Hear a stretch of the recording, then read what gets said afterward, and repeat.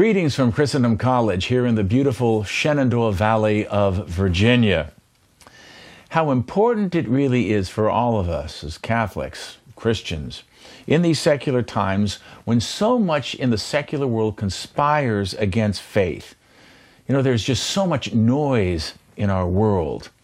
It's important that we take additional time to pray, to elevate our minds and lift our hearts up to Almighty God, the God who made us, the God who loves us, and manifested His truly unfathomable love in giving us His only begotten Son to be our Savior. Prayer helps us to remember in these times that we're not alone. We are never alone. Sometimes it's even a good thing just to step back momentarily and realize that any time during our day we can stop what we are doing and talk, yes, to the Creator of the universe, the Creator of our souls, anytime we want. Prayer is life in its highest form. It's the greatest thing that we can do as human beings. And what a consolation it is, and what a joy it is to be able to pray and to find the time to pray. Recollecting ourselves, we need to think that we can speak to our Lord just like Peter and Andrew did, just like James and John did by the Sea of Galilee, up on a mountain, walking along a road, because prayer is nothing but a conversation with Him whom we know loves us. And sometimes we even talk to Him when we're just resting, closing our eyes and speaking to Him. How real prayer is, and this is especially true when we are in the superabundant presence of the Holy Eucharist, which the great gift that God gave us, which we as Catholics all can partake in.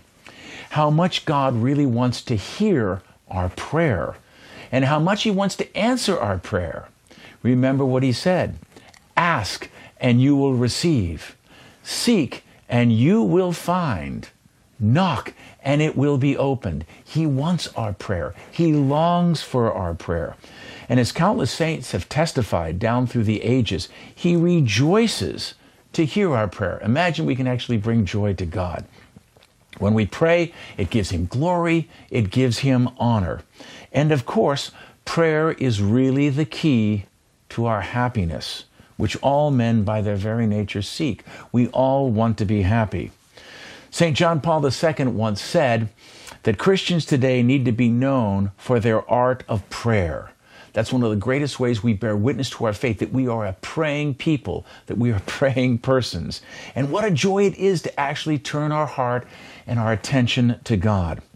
Let us listen briefly to the words taken from the very last encyclical which St. John Paul II sent to the Universal Church, and of course, it was Ecclesia de Eucharistia. It was on the Holy Eucharist. And this is what he wrote, sort of as his lasting legacy and a great personal testimony. He writes, "It is pleasant to spend time with Him, to lie close to His breast like the beloved disciple, and to feel the infinite love present in His heart. If in our time Christians must be distinguished above all by the art of prayer, how can we not feel a renewed need to spend time in spiritual converse, in silent adoration, in heartfelt love before Christ present in the most holy sacrament? How often, dear brothers and sisters, have I experienced this, drawn from it strength, consolation, and support," end quote. As Catholics, we need to remember, as he reminds us, this is the very air we breathe. Let us be sure to take a deep breath on a regular basis, because that's what we need to do in order to really, really live. May God bless you. Thank you for being with us today.